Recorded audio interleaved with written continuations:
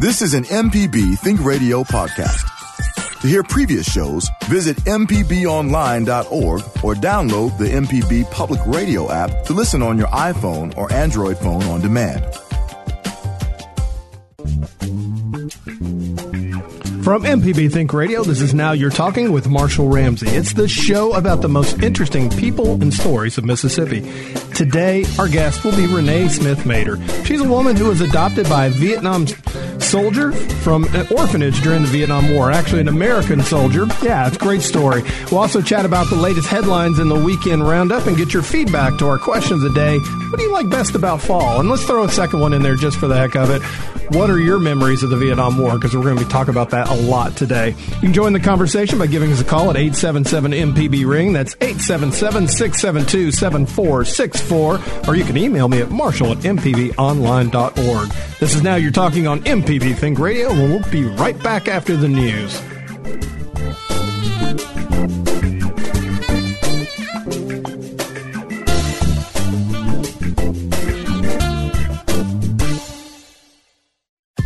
This is an MPB Think Radio podcast.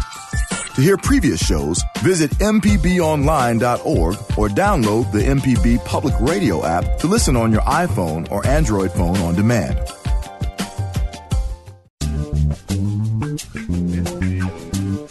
All right, welcome back. This is Now You're Talking on MPB Think Radio. Hey, look, I don't know if you watched Ken Burns' Vietnam last night, and if you didn't, thankfully it's streaming. Of course, you can find it online. mpbonline.org will get you there. But I tell you what, it was strong as onions. And guess what? We have about another, 17 hours of it. It's just incredible. And our guest today, I've known Renee for a long time. Renee Smith Mader. Renee Mader, as I know her as. She is one of the most energetic people that you will ever come across. If you need something done, you ask her to do it, and it'll get done early and on time and under budget. She's one of the most really high-energy, wonderful people I know. But she has a story that will absolutely, if you sit here for the next hour, now trust me, invest an hour because this is going to be worth it. It's going to blow you away. She was adopted by a very special soldier, U.S. soldier, during the Vietnam War and totally changed her life. Of course, she was an orphanage, a Vietnamese baby, still incredibly close to her dad. But this story just falls in line, of course, with what's going on with the Ken Burns documentary, and I wanted to get her on, and I think you're going to enjoy it. We'll talk with Renee here in just a few minutes. Back to the documentary. I don't know if you've watched Conversations. I hope you watch it. It's my television show. We did a show with Ken Burns, and Bruce Livingston actually did the interview because Bruce and Ken are close friends. It worked out well that way. But we went out to dinner the night after the interview up in Oxford. And so it was me, Ken Burns, and Bruce Livingston, who is like one of the top pianists in the United States. So I didn't really have much to add to that conversation. I'll be honest with you. I just kind of sat there with my mouth shut and listened. Ken Burns talked about all his documentaries and the backstories about it. Fascinating guy, as you could only imagine, the stories he has to tell. And then he kind of looked at us and he said, I'm working on a project right now that I think just might be my best one. And we're all like, yeah, right, whatever. Because, of course, you got the Civil War, you got the war on World War II, you got baseball, just all these great Ken Burns documentaries. So you're thinking, well, how can it be better? He said, it's about the Vietnam War. And we're like, whoa, no. You might as well just go hit a hornet's nest with a baseball bat. Because the Vietnam War is one of the most controversial wars, obviously, in this nation's history. Great social and military upheaval during that time, during the 60s. And we all know, basically what we've seen on documentaries and stuff. And I was like, wow, how's he going to approach this? And I said, how are you going to get the Vietnam War, which was our longest war, I guess now Afghanistan may be a little bit longer. How are you going to get that all into a few days worth of minis? He said, oh, no. We're doing 18 hours worth of thing. I was like, okay, I'm there. I'm going to watch it. Well, flash forward a little bit. We did an event down in Ocean Springs, and it was fantastic. Mississippi Public Broadcasting did, and I got to MC it, which meant I got to be in the room where it happened. So you're looking around the room, and it's full of Vietnam War veterans. Now, these are guys and a few women who honestly had some of the most difficult times. We all know what happened to them. They come back, they get spit on the airport. You hear all the stories. They didn't get the parades. like their dads did after World War II. A lot of controversy. They're obviously protesters. So, I mean, they had been through a rigmarole anyway. That was a very difficult war. And you talk to anybody who fought in it, most of them won't even talk about what they did because it's so difficult for them to talk about. So we're sitting there. We show a 1 hour kind of best of the 18 hours, By the time it was over, number one, there was applause, but there wasn't a dry eye in that room. And the thing I think is so amazing about the documentary, and of course they showed little bits and pieces, Ken Burns didn't just approach it from one direction. He went at it from every direction. So he's interviewing the U.S. soldiers, obviously, airmen, Marines, everybody who fought in the war on our side. He also interviewed Viet Cong, North Vietnamese soldiers, civilians, leadership on both American side, CIA people. I mean, it was coming from every single direction. So last night was the first episode, and I hope you got to watch it. If not, like I said, it's streaming online, or I'm sure we'll all get to watch it eventually. They explained to me more about why Vietnam happened in that 1 hour and change than all the history books that I've ever. Of course, you got to understand. I mean, I'll be 50 this year, so which means I was born in 1967. The Vietnam War was at its height in 1967. So my first memories of Vietnam were what I saw on television as a little kid. And this is how sophisticated I was. I thought gorillas, when they were talking about the gorillas, were actual monkeys. Okay. I didn't understand the spelling difference on that. So I wasn't exactly a very literate little child, but I remember seeing the body counts and them talking about, the withdrawals, the attacks, everything that was going on. And then by the time I got into school, it wasn't in my history books. Nobody talked about it. And then, of course, in the 80s, we got Platoon, we got The Deer Hunter, we started getting movies and everything about Vietnam. And so we started having a little bit more understanding about what the troops went through over there and what the country went through over there. But even then, I don't think we totally understood it because we were just kind of getting that perspective on it. And I mean, it's a total commercial for it. But if you've got the time and you really want to understand, because I think to understand Vietnam is to understand where we are today. Because so much, I mean, that it affected our culture, our music, everything. I mean, there's still people walking around today, even the protesters, the folks that went to Canada, the people. I mean, there's just a lot of people walking around. I put it up on Facebook today, and suddenly, I mean, I even did a tweet about it last night and it went viral because this is something where it's a scar that's beneath our shirts that's burning. And I think it's fantastic. And so I think Renee's going to be great, too. Michelle, I've totally kept you quiet too long. No, I enjoy listening to you. Well, thank you. Thank you. Good weekend, I trust. Wonderful weekend. Great weather. And speaking of weather, segue into one of our questions. One of our main questions. Yeah, fall.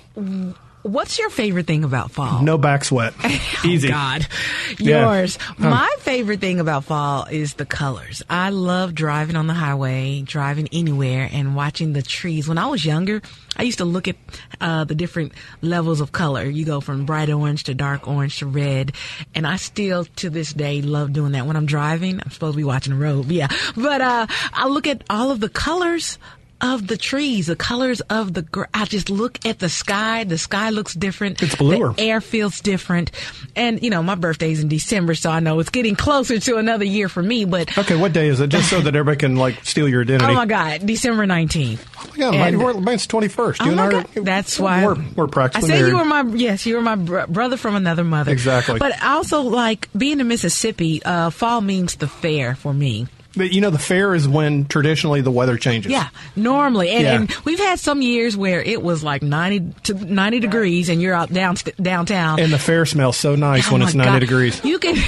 Oh. And what's funny is that you can drive on 55 past High Street. Yes. And I'm not talking about the good fried stuff. I'm talking about the cows and the, But I just love it. And it just, fall indicates a change to me, and I just love it. I do too. Fall's my favorite season. I'd say it. But I like spring, except tornadoes and allergies. I don't like bees, bugs, ants, anything that could hurt me. So spring is when I'm most terrified. Here come the bees again. Here come, So I love fall. Is that all it takes to scare you? Yes, is a few bees? A few bees or wild. I'm going to write that down. Okay. So how was your weekend? Fantastic. fantastic. Actually, it started Thursday night. Okay. Yeah, for my lovely spouse. I got tickets to go see U2 down in New Orleans. I saw that Instagram. Did you enjoy yourself? Oh, my gosh. It was wonderful. Of course, we don't do anything normally. So we get the kids out of school right at the end. And we drive like a bat out of Hades, or out of Jackson, as the case may be in this case. Get down to New Orleans right as the end of Beck, who was the opening act. And so we get to enjoy the concert, which is fantastic. It was U2. I mean, I got to admit, Bono's in good voice. Sounded very much like he did in 1987. They did the Joshua Tree, which if you do the math, that's about my freshman year in college. Oh. So it was one of my favorite albums, just because of that time. So they did the whole album because it's the 30th anniversary of that album. God, that means I've been in school. Okay, I'm old. It's official. But that was incredible. And then they started doing some greatest hits. And so Amy, my wife, had gotten a copy of the set list because, of course, she's an internet sleuth. And so we knew that she didn't particularly like that last song. So we beelined it out of the Superdome as fast as we could to our car, which is parked across the street.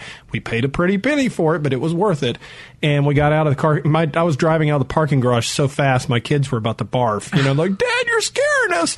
And so I turned right, turned left, get down Canal, hit I-10, before everybody gets out there, because, it's going to be late before we get home. Right. So I'm thinking, I'm going to get home on time. Boom. Road construction, New Orleans. So you didn't stay in New Orleans and get any good New Orleans food?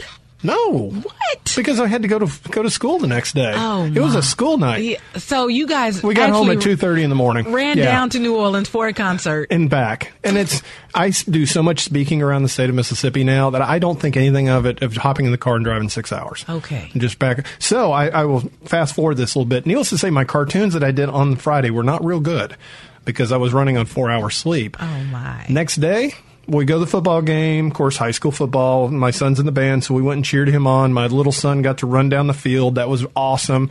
And Renee's kids did, too, so we'll talk about that. Okay. And then I'm thinking, this is great. So 9 o'clock, halftime, I say, okay, I got to go to bed because 3 o'clock in the morning I had to take my other son to the bus because he had a cross-country meet in Biloxi.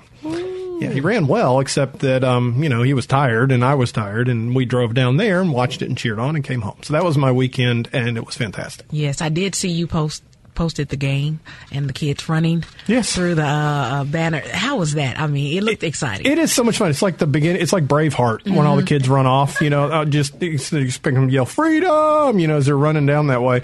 My son, I feel like a penguin watching his kid fly because he's like really fast and I'm not. So I'm sitting there watching him. He did well. He had a respiratory infection. It sounded like he was chain smoking Marlboros and just coughing and hacking. And I think he ran like a 19-minute 5K. So I was really proud of him on that. So not bad for 14. Not really. Yeah, his dad runs one in about 30 minutes. So needless to say, a little bit slow. All right. We got a lot of good things to talk about. Yes, we do. And a great person to talk to him about. You're going to love the show. Renee's going to be in with us in just a second, talking a little bit about her incredible life. This is Now You're Talking on MPB Think Radio.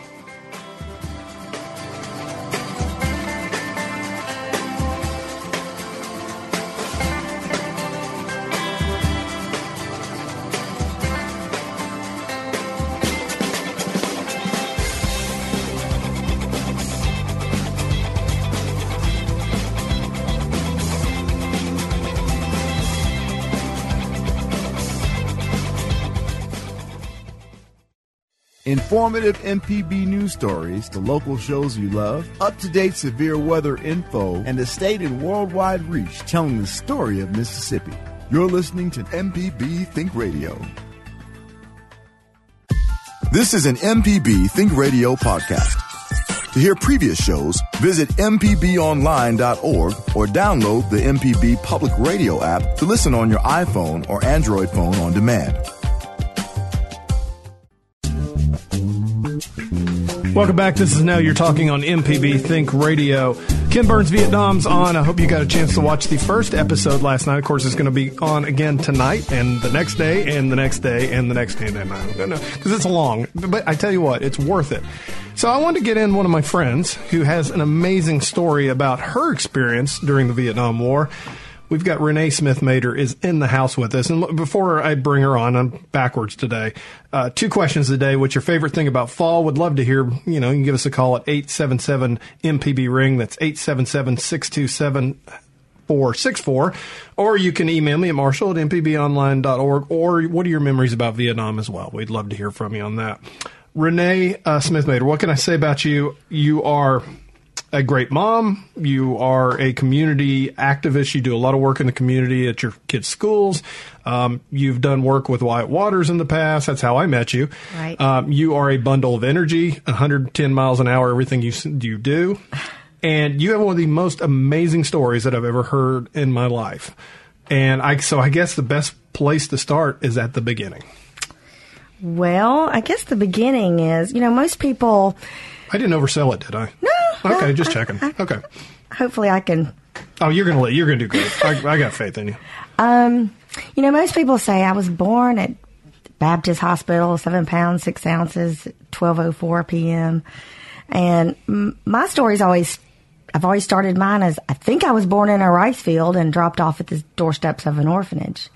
And I usually stop people in their tracks when I say that because most people's... They're like, you're kidding. Yeah, most people don't start out quite like that. You're being funny. And it truly is, Yeah. There were hundreds and hundreds of babies dropped off, thousands of babies dropped off at orphanages all over Vietnam. And I happened to land at Tan My Orphanage in, November of 1970 as a very, very small new infant. And Sister Rosalie is who took care of me. She took me in, and there were children of all different ages. And I was, fortunately, I guess from according to my daddy, I was petted. I was taken care of from the get-go. My crib was the very first one in the door, so I was the last child attended to at night and the first one in the morning. So, which is exactly how he came to find me. But, I guess it's just, that's how my start is. That's my start. I don't really. Yeah, you have a twin too, don't you? Yes, I have a sister. We were raised in the same family. We didn't know about my sister until the adoption was already final, and I'll go into all that in a minute. But Rhonda, I got here in May of 72, and Rhonda didn't arrive till December of the same year. So 7 months later, we actually missed our second birthday together. And, her experience coming in was a little different than me. And you don't realize the impact of just 7 months on a child that young. Right. My transition was difficult at first, but I kind of rolled straight into being just a child of the Smith family. Right. Rhonda's was a little bit more difficult. I think she had different memories and, post-traumatic stress disorder. Yeah. On whatever level that was for her. So I think when she came, fortunately, I was there to greet her at the door, and I was so excited to have her, and she was really excited to see a face that wasn't an American, that looked more like her. There were Right. very few of us around, and so when we saw each other, I think it was impactful in a lot of ways. So It was great. it was great. It really was great. And she's always been great. She's one of my favorite people in the world. We'll talk more about her in a few Yeah. minutes. You mentioned 10,000 orphans. Now, you got to understand, obviously, the Vietnam War wasn't just the Americans versus the North Vietnamese or Viet Cong. It was like Vietnamese against Vietnamese, too. I mean, there was a lot going on. Right. I could never tell you the numbers of the orphans, but just the ones that, I showed you the pictures of the orphanage and how the cribs were just stacked on top of each other. Right. And a lot of times there were two babies in the cribs. So I can imagine the numbers of orphans there were. And I have pictures of me when I was very little. But there were also orphans that were, teenage girls. So, and then families where the parents have died and, they might stair step. Before I came along, there was another special little girl in my daddy's life, and she was very little, and he loved her, and he had lots of beautiful pictures of her, and, she was actually closer to my brother's age. And he would have adopted her in a heartbeat, had she not had, 4 or 5 sisters, in the orphanage with her. He just couldn't obviously bring everybody home. Right. Yeah. But, because of her situation, I'm here, but, she totally had his heart for the longest time. And then fortunately I was in that first crib in the baby room. It was literally a God moment. It was. It's always been a God moment in my life, 100%. Well, tell us a little bit about your dad, because number one, he wasn't Catholic. So what brought him into the middle at the time? What brought him in the middle of a Catholic orphanage? Well, he was a big, rough and tough kind of guy. Yeah, Daddy is. He was a major, so, and he was a pilot. He was a helicopter pilot. He has a lot of. I've printed him off. One of my friends who is a major in the Air National Guard, I was asking her about his service medals because, Daddy doesn't talk a lot about it to me. He never really has. He always has brought the most positive things to me when talking about it. He rarely has ever discussed anything negative with me. So one day in conversation, I had a picture of his medal board that he had framed, and I took a picture of it and I showed it to her, and I said, "What does all this mean?" And she was really impressed. So the next day, I was really surprised. She had taken the time to cut and paste all of the I'm sitting here looking at it now, all of the medals and what they meant, and that piece of paper, means more a lot. That one email really changed me, seeing what all he did, because I really didn't know. I mean, I was 40-something years old, and I knew he was a hero to me, but these medals mean he was a hero to a lot of people.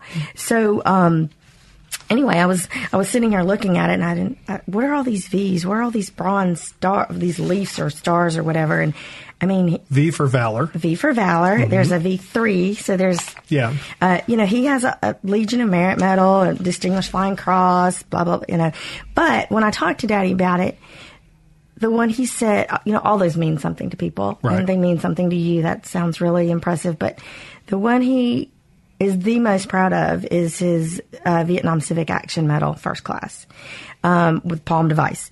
It is his personal outstanding achievements in the field of civic affairs. And, which is where you come into the story. Which is where I come in. So you think, gosh, what does all that mean? What does all that mean? His body of work there. I'm a lot of the end result of his body of work. But my mother put this scrapbook together for me, and when you start reading through I guess I read the letters that the nuns wrote to my mother, and I read them as a 12-year-old, and I read them as a 20-year-old. But then one day you read them as a real adult, one that it's going to mean something to you. And one day I read them, and I thought, it was so much more. You think you know what you're reading, and then you read it again, and then you read it again. And every time you read it, I could read it again today, and I haven't read them in a few years. And I would find one more thing that I have to be proud of, to be grateful for. So I think that these letters, and I'll read them again. I'll probably read them as soon as I leave here, just because I brought it up. But I really feel like when we were talking about the special, some of the things that I remember reading in the letter really came out last night when I was watching it, the show. And I think over the next 18 hours, I'll feel them again, and I'll see it. I'll see some of that action again. I have a feeling by the time that the 18 hours of Ken Burns Vietnam's over with, your dad will probably grow another 2 feet in height. Probably. Yeah. Probably. He recorded it. I talked to him on the way here, and my daddy's almost 82. I have his 82nd birthday in October, and he is, truly, I can't start talking about it. I'll start crying. He's a hero among men. We have tissues. Good. We'll take care of you here. You talk about so I just love this mental image of this big burly officer who's a tough guy. He's a major. You don't get to be a major without having some command presence. Right. He's a hero. He flies the helicopter into combat. And then he's like a sucker for a little baby girl. Well, I have this picture. I always love hearing my story. Every kid loves to hear their story, but there's a picture of me, and I have this big eyes, this big brown eyes, and the story goes... Your hair's a little shorter in the picture, It was very, very much shorter, but he sent this picture to my mother, and back, then it was snail mail. It wasn't emails and texts and, computer, there were no instant gratification moments then. It's you write a letter, and hopefully a week and a half later, you would get it in the hands of the intended recipient. Yeah. But he sent this letter to my mother, and he wrote, "This little girl will be a Smith one day." Well, mother had 4 children at home, of varying ages, and I can't imagine what anybody would say, but she was not in favor of it at first, and I don't blame her. There was never been any bad feelings about that. I can totally understand that, but he just said it was going to happen, and so she got on board, and they really went to work and trying to get me, and they were not Catholic, they were Protestant, and it wasn't going to happen. The nun said it's not going to happen. This is a Catholic orphanage, and unless you're Catholic or you want to change to being Catholic or convert, it wasn't happening. So he asked to have a special meeting with the bishop, and he was granted the meeting because of all his service work. And he was surrounded by guards. He was a very high political figure back then, and still now. Yeah. The bishop takes a very high role in Vietnam, and he asked, and he said no, and Daddy said, "Well, that just made me want to work." He didn't leave. He said he wasn't leaving until he got the right answer, and he did. So he was able to get me, and he put me in a hotel room with 2 of the female officers that he had because he wanted to get me immediately out of the orphanage so they wouldn't change their mind. He was afraid they would change their mind. So I spent a few days in in a hotel with 2 of his female officers, and I was really sick. He just told me that. He said, "You were so sick." And of course I have, had to have all the medical exams and everything, and I have a copy of the medical exams in my book. But anyway, I was able to get there, and I was able to get out of the country, and that's another story. I'll talk about that in a minute. We will continue this conversation with Renee Smith-Mader. I hope you've enjoyed this as much as I have so far. Of course, a question of the day is this: what do you like about fall, and what are your memories about Vietnam? We'll throw in 2 there, 877-672. That's 877-MPB-RING. This is Now You're Talking on MPB Think Radio.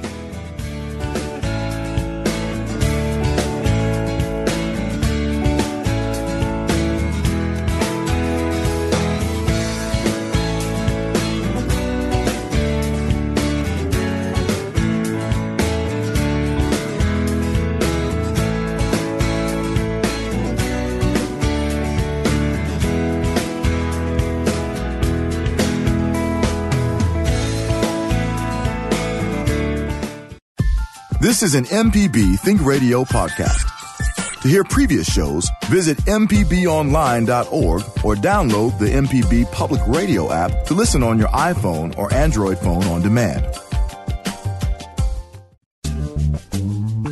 Welcome back. This is Now You're Talking on MPB Think Radio. We are talking with Renee Smith-Mader. She's a Vietnamese orphan who was adopted by a U.S. soldier during the Vietnam War.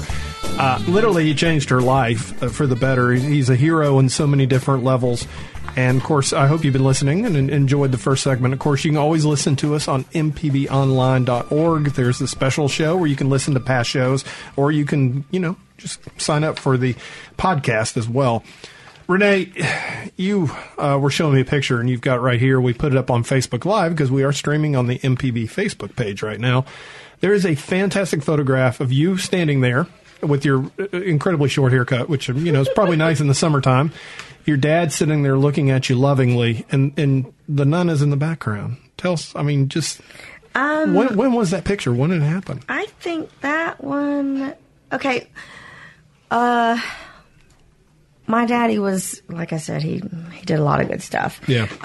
He, on Sundays, how he came about to finding me, I guess we didn't talk about that. On Sundays, he was a pilot, and he had men that reported him.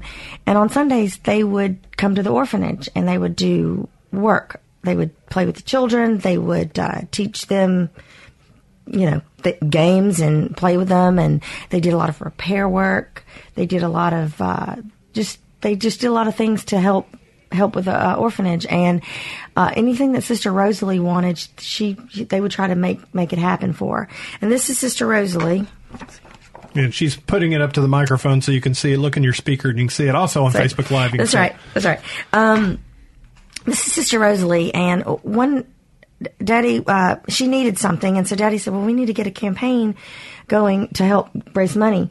So he found the PR person, the photographers, and the writers back then, and he brought them the next time he came on the next Sunday, and he did a whole shoot. I mean, all these pictures that I have were done with this photographer, and they had a campaign. They did flyers. They collected money from the soldiers.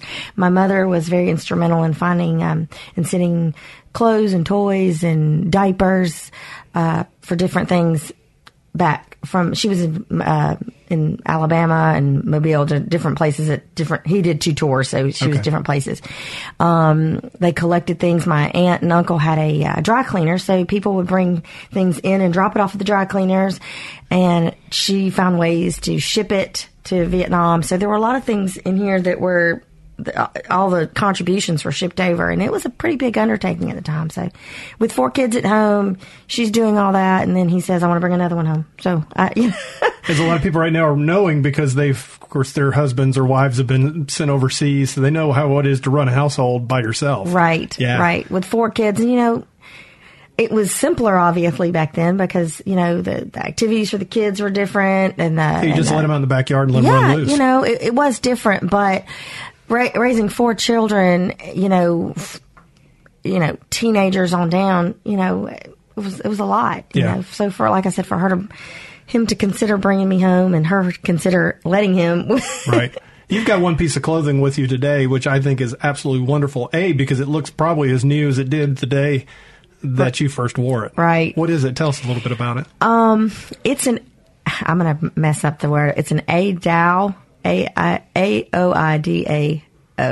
It's a traditional Vietnamese dress, and my sister and I both have one, and it was what we brought, what I brought. Well, it wasn't what I actually came home in, but it was a dress that she and I wore when she got home. Yeah. And we have our first Christmas picture together in that. So she came in December, and so we have this Christmas picture. We were in the newspaper in this dress, and so it's always been something very special to me. And my daughter actually wore it on her second Easter. So I love seeing her in that dress. She about busted out of it because she wasn't she's a lot bigger than I am, but it's very special to see her in that dress. That is incredible. Talk about, you mentioned your dad really had to jump through hoops and bend rules and everything else to get you there.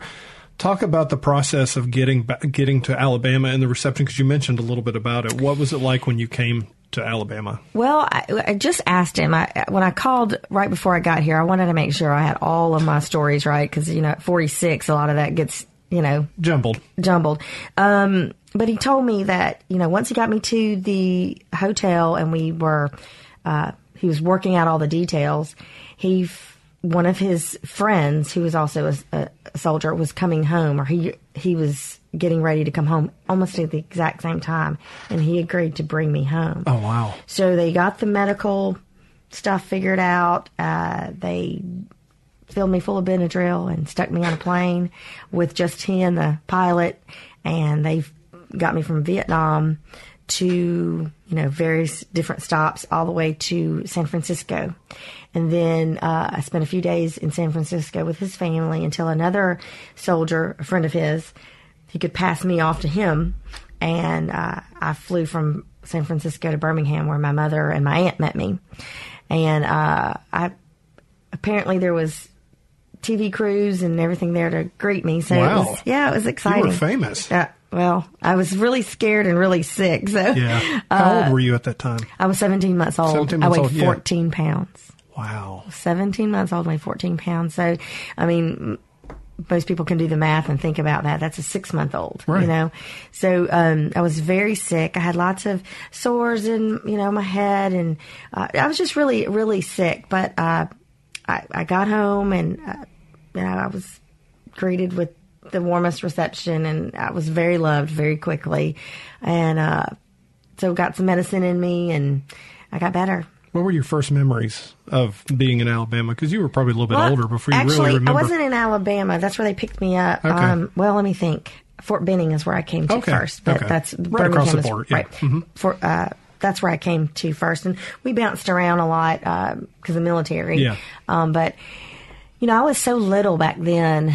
I guess really my first memories,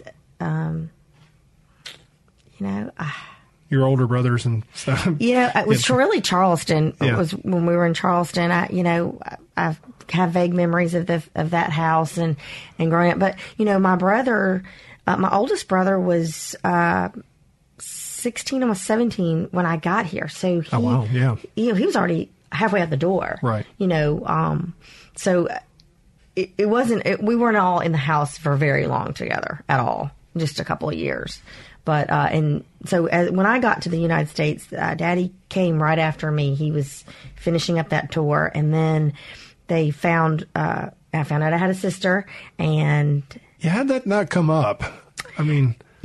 Apparently, Sister Rosalie, when my dad got here, he said, well, what about her sister? He said, what do you mean? What sister? So they started the paperwork over again, and they got my sister here. It took about 7 months for her to get here and to get everything. I mean, it just didn't happen. Are y'all identical twins or fraternal? No, we're not. Oh, okay. And there's another story to that too, but I'll dive into that later. It just didn't happen being adopted from a Catholic orphanage to a non-Catholic family. It didn't happen. And so... once again, it's a God thing. I mean, it's a miracle. Really it's really a miracle you're here. And, you know, a lot of the things that people do, I think, you know, good things and bad things will either help them or hinder them in the future. And that's truly one of these, is a pure example of it. Because, you know, Daddy didn't do all of those things and help the orphanage, and that part of that wasn't processed to bring a child home. He had 4 at home, so he wasn't trying to do that. It just, the things that he did ahead of time or beforehand helped his cause in getting me here. So it never was his purpose to say, I'm going to do all these good things and then hope I bring a child home. That never was in his, you know, realm of thinking to bring me home. But he said it took about a month. Once he met me and got me, he said it was a month. And I said, how long did it take you to figure out you wanted me? He said, about a month. I said, well, that was pretty good. Yeah. I charmed him fast, didn't I? You were good. Very good. What's your dad's name? His name is Horace, but everybody's always called him Smitty. Smitty? Mm-hmm. Smitty Smith. Smitty Smith. Very good. Very good. Now, how did your brothers and sisters, are they pretty cool too? You know... I think that I was just such a fun thing to play with when I was little that they loved having me around. You know, like I said, a lot of them were older. And they were doing their thing, and I was treated very well as a child. As you know, I mean, they're great. I have an older sister who's also married a man who's in the military. They've been through the whole military service. Her 2 sons are active duty Army right now. Very, very proud of them. We come from a long line of military family. And then I have a nephew who's also a Marine now. Mike's sister's son is a current Marine now, and Mike is your husband. Mike is my husband. Mm-hmm. Good guy. We're super, super proud of him too. So we have a lot of great representation for the military. A lot of love for those that serve us. What was it like growing up you grew up in Mobile, right? I did. Yeah. What was it like growing up in Mobile? Because I mean, the Vietnam War was a tough subject. Did you ever find any blowback on that? You know, I did. I was one of very few Asian people, period, but Vietnamese people in all of my schools. And, you know, sometimes when you grow up in an all Asian family, you have your place. And then if you grow up in a normal standard mama, daddy, birthed you family, you have your place. But, you know, Rhonda and I were clearly different from our redheaded mama and our brown-haired, blue-eyed daddy. You know, so we definitely had a different story. Nobody matched us when we walked into a place, and I'd called her mama or call him daddy or whatever. So we always had a story, you know, and then they had 4 other children that looked like them. And so, you know, there were definitely times that it was challenging. There was a lot of, there were some people that weren't very nice about it. We created negative memories for some people. If people were lost somebody in the war, sometimes it came back, and sometimes I got the... You're like, hey, I was a baby. I lost my parents. I got the brunt of it, but, and that's always a... That says more about them, though, than about you, obviously. Right, but, you can't tell that to somebody who's sure in the 4th grade or the whatever. I have lots of stories, and I'm not going to fill this hour for any of those, but I think truly all of those moments and those experiences made me a much stronger person. It shaped you. Yeah, it shaped me completely. And I don't, nobody wants that. Nobody likes that negative feeling or those experiences, but it is what it is. But it shaped you in a positive way, because, and the same thing about your dad, because him doing that and changing your life in such a radical and wonderful way, you really feel like I've known you for, over 10 years. You have more energy than any human being I've ever come across. But, you just feel like you have a feeling of gratefulness, don't you? I really do. Yeah. My level of gratitude is probably higher than most. I don't spend a lot of time not being not grateful. Right. And I instill that in my children a lot. I'm really, really hardcore with them on that. Yeah, see, I beat mine. I was like, hey, you better be grateful. And then whack. I'm just kidding. I didn't know children were harmed in the making of that joke. 10 years ago, and this comes back to it, we went to Vietnam. And we'll talk about that after the break, because that's a very powerful story, too. We're talking with Renee Smith Mader. I tell you what, I hope you've been listening this hour. This is great. If not, you can go to our online site, mpbonline.org, and hear this probably by tomorrow. So we'll let you know, and I'll put it up on all my Facebook and Twitter as well. This is Now You're Talking on MPB Think Radio.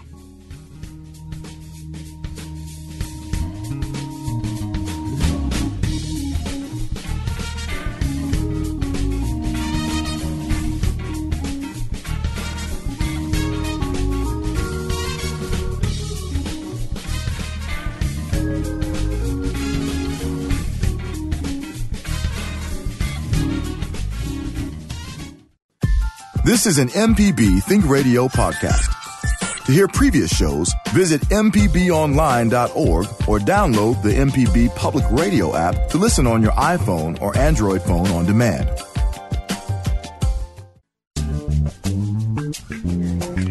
Welcome back. This is Now You're Talking on MPB Think Radio. We are talking with Renee Smith Mader. Just an incredible story. She was just taken out of an orphanage by her Army soldier pilot dad, who is an incredible hero, Smitty. I hope you're listening right now, because I tell you what, you changed a lot of people's lives by bringing over an incredible person. And I appreciate you being on today, Renee.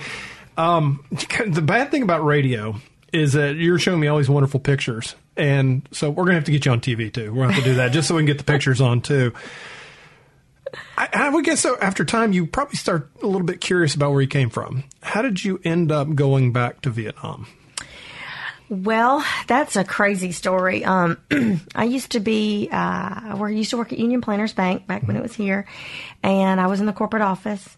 And one of my bank presidents called me one day and said, I have one of my customers who's going to Vietnam, and they want to talk to you. And I kind of told them that I'd let you. That you would be glad to talk to them. I said, well, if they're going to Vietnam, they probably know more about Vietnam than I do at this point. Right. They were doing Southern Miss had a trip, a 2-week, that gap between spring and the summer, where they did a study abroad. And I said, you can tell her to call me. So I did, and I literally gave her 5 pieces of information. I told her that I was adopted from Vietnam by a soldier, told his name. Sister Rosalie was who raised me in 10 Mile Orphanage in 1970. It was the basics of me. Yeah. So she said, okay. So 2.5, 3 weeks later, I'm sitting at my desk, and I get a phone call. She said, oh, you're not going to believe this. I found her. I said, What? She goes, are you sitting down? I said, I am now. And she said, I found her. I found Sister Rosalie. I said, what do you mean you found Sister Rosalie? Never in my... What are the odds? Yeah. Okay. No, the story gets better. Okay. So when I went, there was a guy on the tour, but it wasn't with their tour. I gave him $25, which the conversion rate to Vietnam at the time was like $380 a year for a salary. Yeah. That's what this. So $25 was a lot of money. She gave him a couple of rolls of film, and said, "If you can find this orphanage, can you see if it's still there?" So he said, "Okay." So the guy took off. He was from Vietnam. He took off, and she never heard from him again. And so she thought, well, okay. So she's sitting in the airport waiting to come back home. She sees this guy sprinting through the airport, and he said, "I find her." She said, "What?" He said, "I have pictures for you." And she said, "What?" And so he biked from Ho Chi Minh City, the airport, or all the way to Bien Hoa, which is where the city where the orphanage is, and asked around. One of the nuns that raised me also was still there, but it's not a orphanage anymore. It's a boys' home and a home for the elderly. Knew exactly who she was because she was a nun, a Dominican nun, and they got her email address and all of her stuff, and she brought it back, took pictures. So she had the pictures developed and ready for me, and I said, "When can we meet? When can we meet?" So 2 days later, I'm sitting in Meridian, Mississippi, watching my life unfold again. I'm looking at these pictures of the same orphanage that I have pictures of. The walls are the same color. Everything about it is exactly the same, except for it's, 30-something years later. So I go back to my office, and I'm really, my world's really changed at this point. And I email her. Well, first of all, I call my daddy, and I call my sister and tell them. And then I email her. She knew exactly who I was. She knew exactly, there wasn't anything. She didn't skip a beat. She, of course, had not spoken English in a long time, and she was one of the few that spoke English well back then. But so she was a little broken in English and translation. But so we booked a trip to Vietnam, and that was 2001. We booked a trip for November. We were leaving actually on my birthday. And Daddy was going, and we were doing it. And then September 11th happened. Oh. So we had to cancel the trip. Yeah. It was he was on the phone with the embassy, and they were like, "You cannot go. It's a communist country. We're dual citizens, so the laws and rules apply to us in Vietnam. We can't. So it's different." Yeah. So fast forward, we didn't get to. Life changes, things happen. In 2006, I had a baby. I'm remarried to my husband, and we have a baby, and we lose her. She passes away at birth. And so we tried to get pregnant, and I couldn't get pregnant. And so finally one day I said, "I have to put this down for just a little while." It was a devastating time for me. And I walk in and tell my husband, I said, "I really, really want to go back to Vietnam. I just think I just need to walk away and do that." And so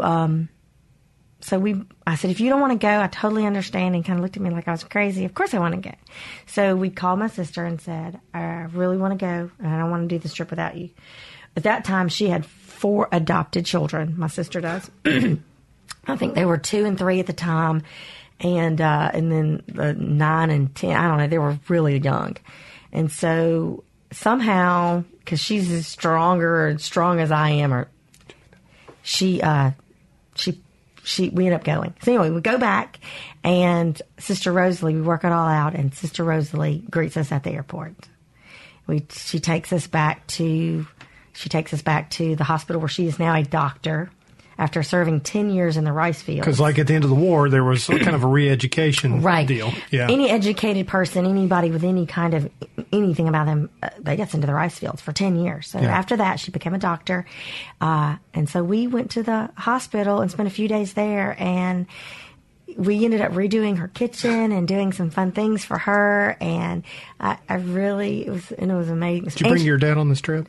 No, he couldn't go. Okay, but you did just what he did. That's what was so beautiful about it. It was amazing. And she ended up taking us on the way from our trip being done. We ended up going back to the orphanage. I love that you got a great picture of you and her together from that trip. Right. And like you said, she looks like she could be my mom. It's scary, but she really looks like she could be my mom. So I told her she was always my first kind of mother. Way she was. She absolutely was my first mother, and she took very good care of me. So I have a lot to be grateful for her. I think a great way to wrap up the show would be for you to read a little bit of one of the letters. Oh, gosh. Okay, well, this was to my mother, and it was written right after right after I got here. It was before Rhonda, and I'm just going to read a little bit. She wrote, "Dear Miss Carol Smith, your great kindness emboldens me to write this letter. I would like to thank you very much for your beautiful letter. All of us very happy that Lon is well now. God has choiced God has choiced her for her a good parent. I am fine, thank be to God. Your husband, Major Smith, gave me some pictures that were taken at your home. It is very nice. Also show me your family. Love baby very much. I miss her very much, but be sure that she has good home so that I can not be sorry. Major Smith has helped us with anything we needed. I don't know how to say many thanks for his work at my orphanage. Only God knows him, and bless him for everything he does.